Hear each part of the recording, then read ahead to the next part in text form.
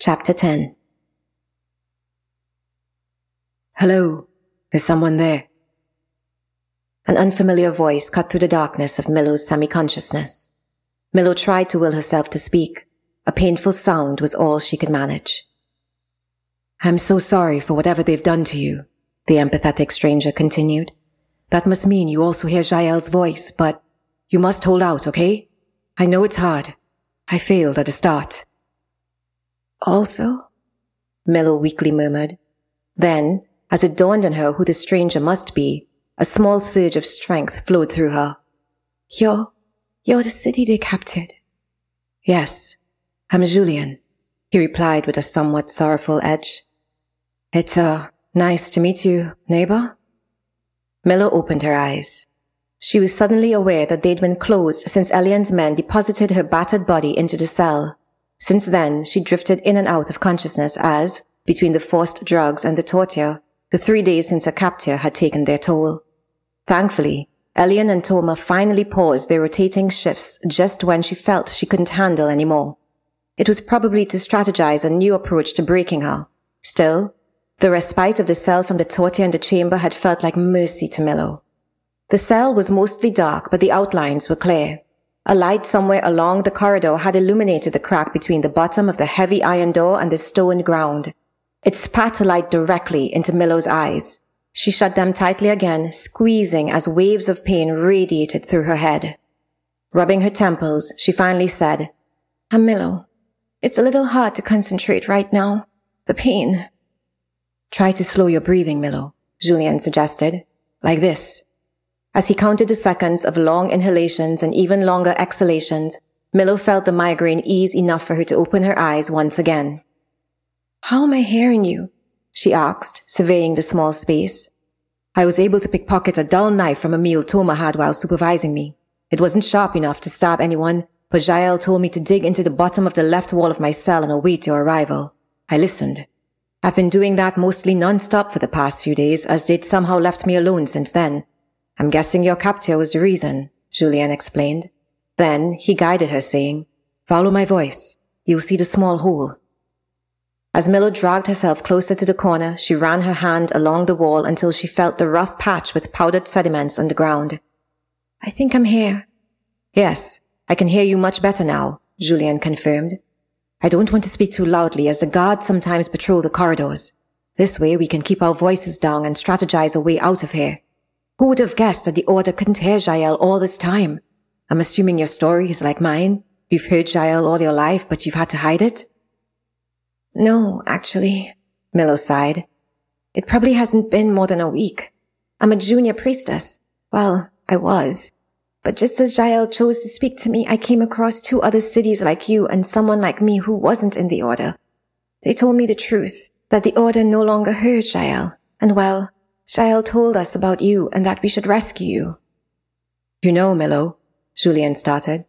I'm relieved Jael told me that someone would be coming to the cell next to mine, as had you told me you were of the Order without that context, I wouldn't have trusted you. I would have assumed you were placed in this cell to extract information from me. Knowing Jael told others of my capture is the most comforting thing I've heard in a while, but I have to ask, is this a part of your rescue plan? Because, well, it doesn't seem to be working. Somehow, that statement struck both Millow and Julien as tremendously funny. They stifled a laugh at the behest of their dark humor. Millow stammered between painful giggles that the others would find a way to save them, but even saying it aloud provoked a new wave of laughter at their own expense. As if to fill them with a sense of renewed hope despite the gravity of their situation, Jael joined the exchange.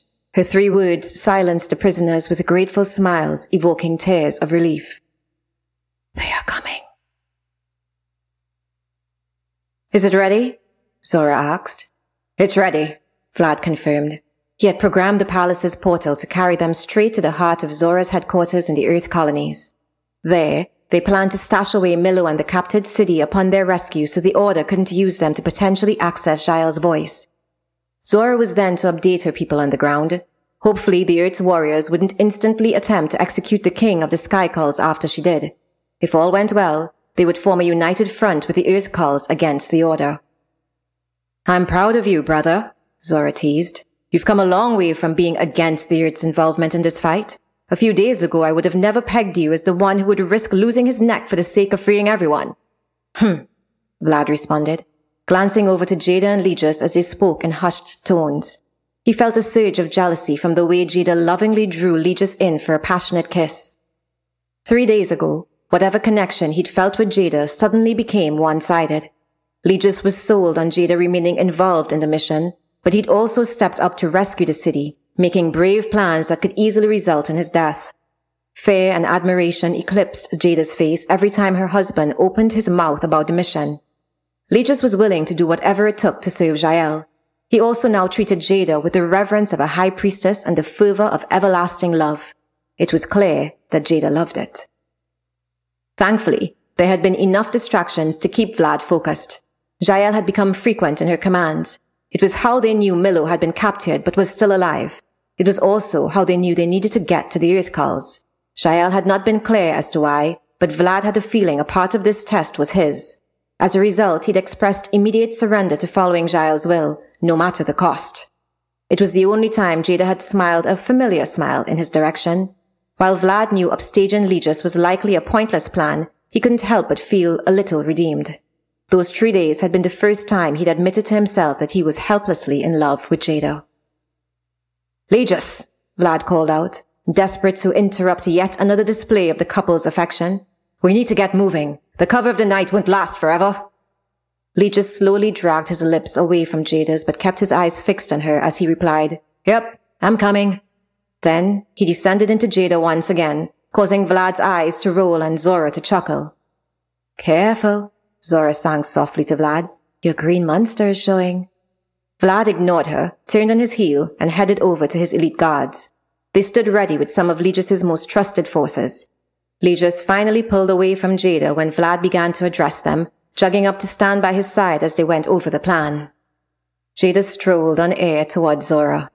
"Oh, sister, there's nothing like the elixir of truth in marriage." "Clearly," Zora laughed. "You're like a teenager in love, Jada. It's gag-worthy, but honestly, quite precious." "So you're okay with Legis now?" Jada pressed for her sister's approval. "I'm okay acknowledging my prejudice."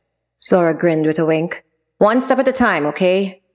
Jada nodded and hugged her, but a shadow crossed her eyes as the men picked up their weapons to leave. "They'll be okay, Jada. This is Jael's will." Zora squeezed Jada's hand. "I only wish I could go with them, but as the sole connection to the Earthculls, the risk is too high. I need to plead the Royals' case when we arrive on the ground. They wouldn't believe anyone else but me." "I'm glad you're here with me," Jada sighed. "I already have to worry about 2 people I love out there tonight. A third may have been too much." Zora glanced at Jada. It was clear her sister hadn't been fully aware of what she'd just admitted. She was distracted by those very 2 people who turned and smiled at her as they left, side by side.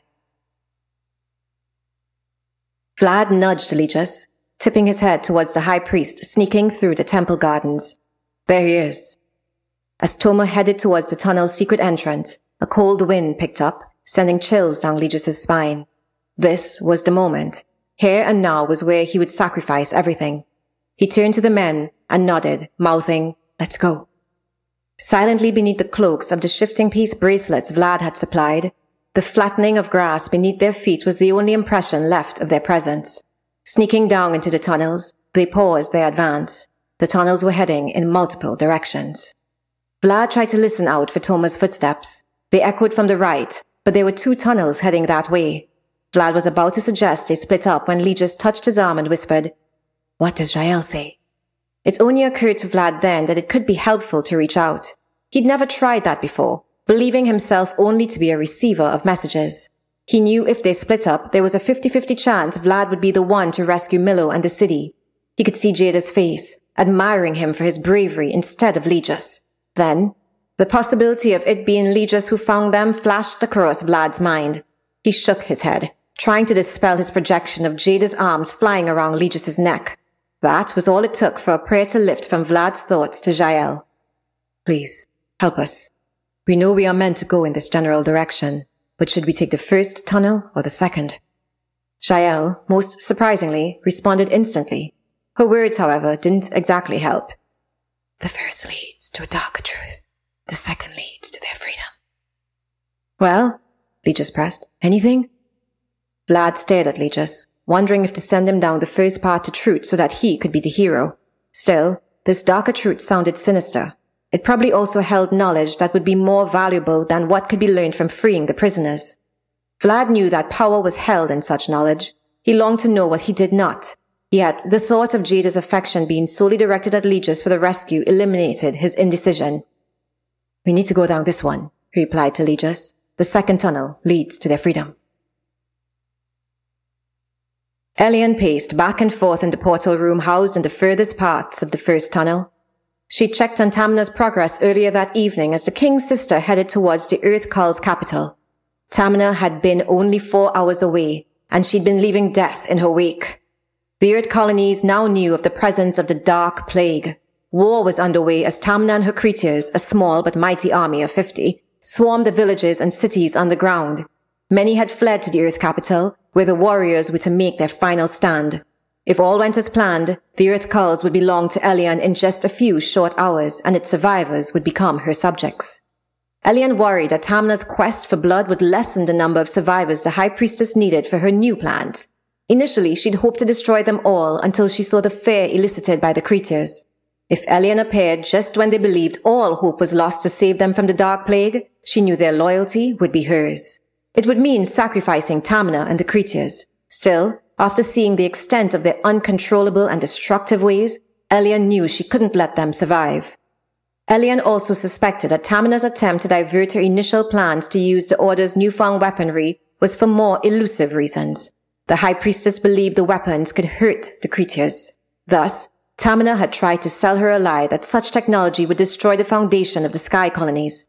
As she paced back and forth in the portal room, Elian felt an unfamiliar sense of anxiety overtake her. She hoped she knew what she was doing. High Priestess, Toma called out as he entered. Our men are ready to activate the weaponry as soon as we arrive at the Earth Cults. We've done the final training and all is well. Thank you for the update, Toma, Elian replied with a relieved sigh. You haven't seen them yet, but those creatures are formidable, and they are devoted to Tamina. We can't afford any mistakes. We also need to know what Jael is up to, but breaking our prisoners hasn't been successful. I can't do both this and that at the same time. Have you come up with a new strategy? Toma looked down. I'm sorry, High Priestess. I've been preparing the men and I've come up with something. Sigil's shrill voice interrupted Toma's as she entered the portal room. Elian was slightly annoyed, but then she reminded herself that Sigil was now one of them. Okay, granddaughter, what do you suggest? I think I should talk to Milo, Sigil began. I think I can appeal to her in a way no one else can. But how? Elian objected. Don't you two hate each other? Yes, Sigil agreed. But that was from a competitive place. Now that I most definitely have the upper hand, and she is locked up, I am the one who holds the power. I can appear to dangle a place of power under me if she chooses to join us. I'll even suggest we could be equals. But that was already our initial offer to her.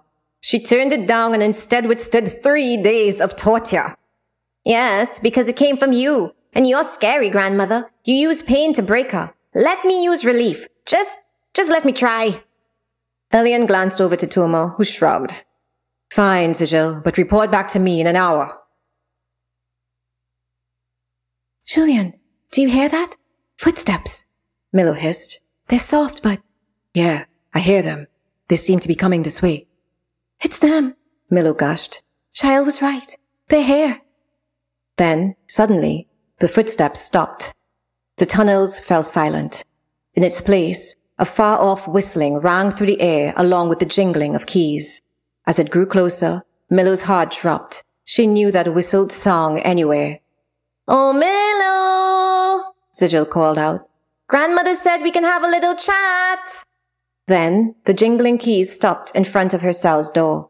With a clang, a key pushed into the lock and turned. The door swung open to a triumphant Sigil holding the brightest light. Milo blocked her eyes and groaned. What do you want? Can't you see you've won? Why won't you just leave me alone? Sigil giggled strangely and then replied. I'm pretty sure you don't want me to do that. Oh, I do. I really do. Oh, really? Then who's going to rescue you? Milo slowly lowered her hand and stared at Sigil's outline in the light. What? What do you mean? Why would you want to do that? 'Cause... Sigil sighed. Her thoughts began to race as she considered what she was about to admit. Sigil hadn't been okay since her grandmother brought her into the inner circle. Initially, she'd screamed the news at any junior who would listen, ignoring their rolling eyes and aggravated huffs. Then, the inner circle initiated her and told her of the Order's darkest secret. None of the priests and priestesses could hear Jael anymore. Instead, they pretended they could to retain power over the sky colonies. Granted, they'd progressed in their technology, which intrigued Sigil, but the aim seemed to be to overthrow Jael. All her life, Sigil was convinced that she would be happy the moment she proved her worth to Elian and the Order. She thought acquiring a position of power as her grandmother did would be the route to do this. She believed it wouldn't affect her if she'd gotten the promotion without hearing Jael's voice. She had her grandmother for that. However, finding out what she had been taught was a lie shifted something in Sigil. She realized that being of importance mattered to her only if that importance was real. The Order had become an illusion. To make matters worse, somehow, the only person Sigil now knew of any real importance was Milo. She was significant enough for the goddess of the universe to choose to speak to her over everyone else in the Order. Sigil didn't understand why. Still, for the first time in her life, it was more crucial for her to matter to Jael than to her grandmother. Milo had won something greater, something intangible, and it was worth everything. Becoming eerily vulnerable for the first time, Sigil stared at Milo. Because I haven't won. You have. You can hear Jael. All of this may have been worth it if neither of us could while the Order still did, but I can't shake it. I can't shake the fact that out of everyone in the Order, Jael chose to speak to you. My own grandmother can't hear her, but you can? It's the most insulting thing ever! Are you sure you're here to rescue me? Milo asked as Sigil descended into her usual bitterness. Sigil shook her head. I can't believe I'm saying this, but I am. And it's not because of you. It's because maybe Jael would appreciate me helping you and then speak to me too? Ever the self-serving one, aren't you? Milo gave a faint chuckle. Think whatever you want, Milo, but today I get to be your savior. Sigil could hardly get those words out of her mouth when the key she held in her hand was snatched from her. Then an invisible force strung her up against the wall, ropes appearing around her arms and feet and a thick cloth around her mouth. Sigil struggled and screamed through a muffled mouth, while Milo stared in shock. It was only when Sigil was secure that Vlad and Legis suddenly appeared before her. How? Milo exclaimed. Then she spied the shifting pieces, the royal gold bracelets on their arms, and glanced appreciatively at Vlad. It's nice to actually meet you. A weak Julian, held up by 2 elite guards, called from the doorway a few moments later. Now, let's get out of here, Legis grinned, pulling out 2 extra bracelets for Milo and Julian to cloak themselves. Sigil cried through the cloth just as Milo took the shifting piece. Wait, Milo told everyone. Then she weakly knelt down in front of Sigil and stared into her eyes. She saw Sigil's fears, but she also saw the sincerity of her desire. Gently removing the cloth from her mouth despite Vlad and Legis's opposition, she asked Sigil, "What do you want? Truly?" Sigil's eyes welled with tears as she understood the question. On the one hand, she could leave with them now, head to the uncertain future, and lose everything she'd already gained. On the other, she could stay, pretend to have been helplessly overpowered, and perhaps work as Jael's spy within the inner circle of the Order. Yet, the thought of being alone with this burden while Milo left for the adventure of a new life plunged Sigil's soul into loneliness. I want something real, Sigil started, to be of real importance, but to Jael. You are, Sigil. You rescued me. You brought the keys. Jael said they were coming, and you were one of them who was meant to be here, Milo assured her. As Sigil broke into awkward sobs, Milo continued, But right now I need to know. Are you going to stay, or do you want to come with me? You're welcome to join us. And hey, maybe one day if you stop trying to stab me at every turn, we may even become friends. Sigil didn't answer.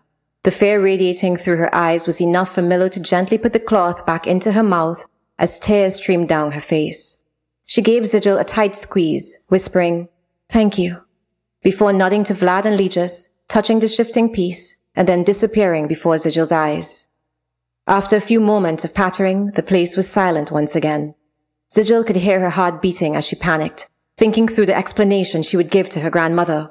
If the hour passed without her return, they would come looking for her. The disappointment on their faces would likely eclipse any sense of compassion. Perhaps I should have gone with Milo. Regret plunged through her as she cursed herself for being so afraid to take the stand that Milo had. Instead, her fate was to be an insignificant priestess. She had no other purpose than to participate in a lie that even she couldn't stomach. Suddenly, Sigil's paws raised as a flush of energy ran over her body. Then she heard the words she never thought she'd be worthy of hearing. "Thank you for helping my servants. I am always with you, Sigil. Your work has just begun. I need you to free the sphere called Senna.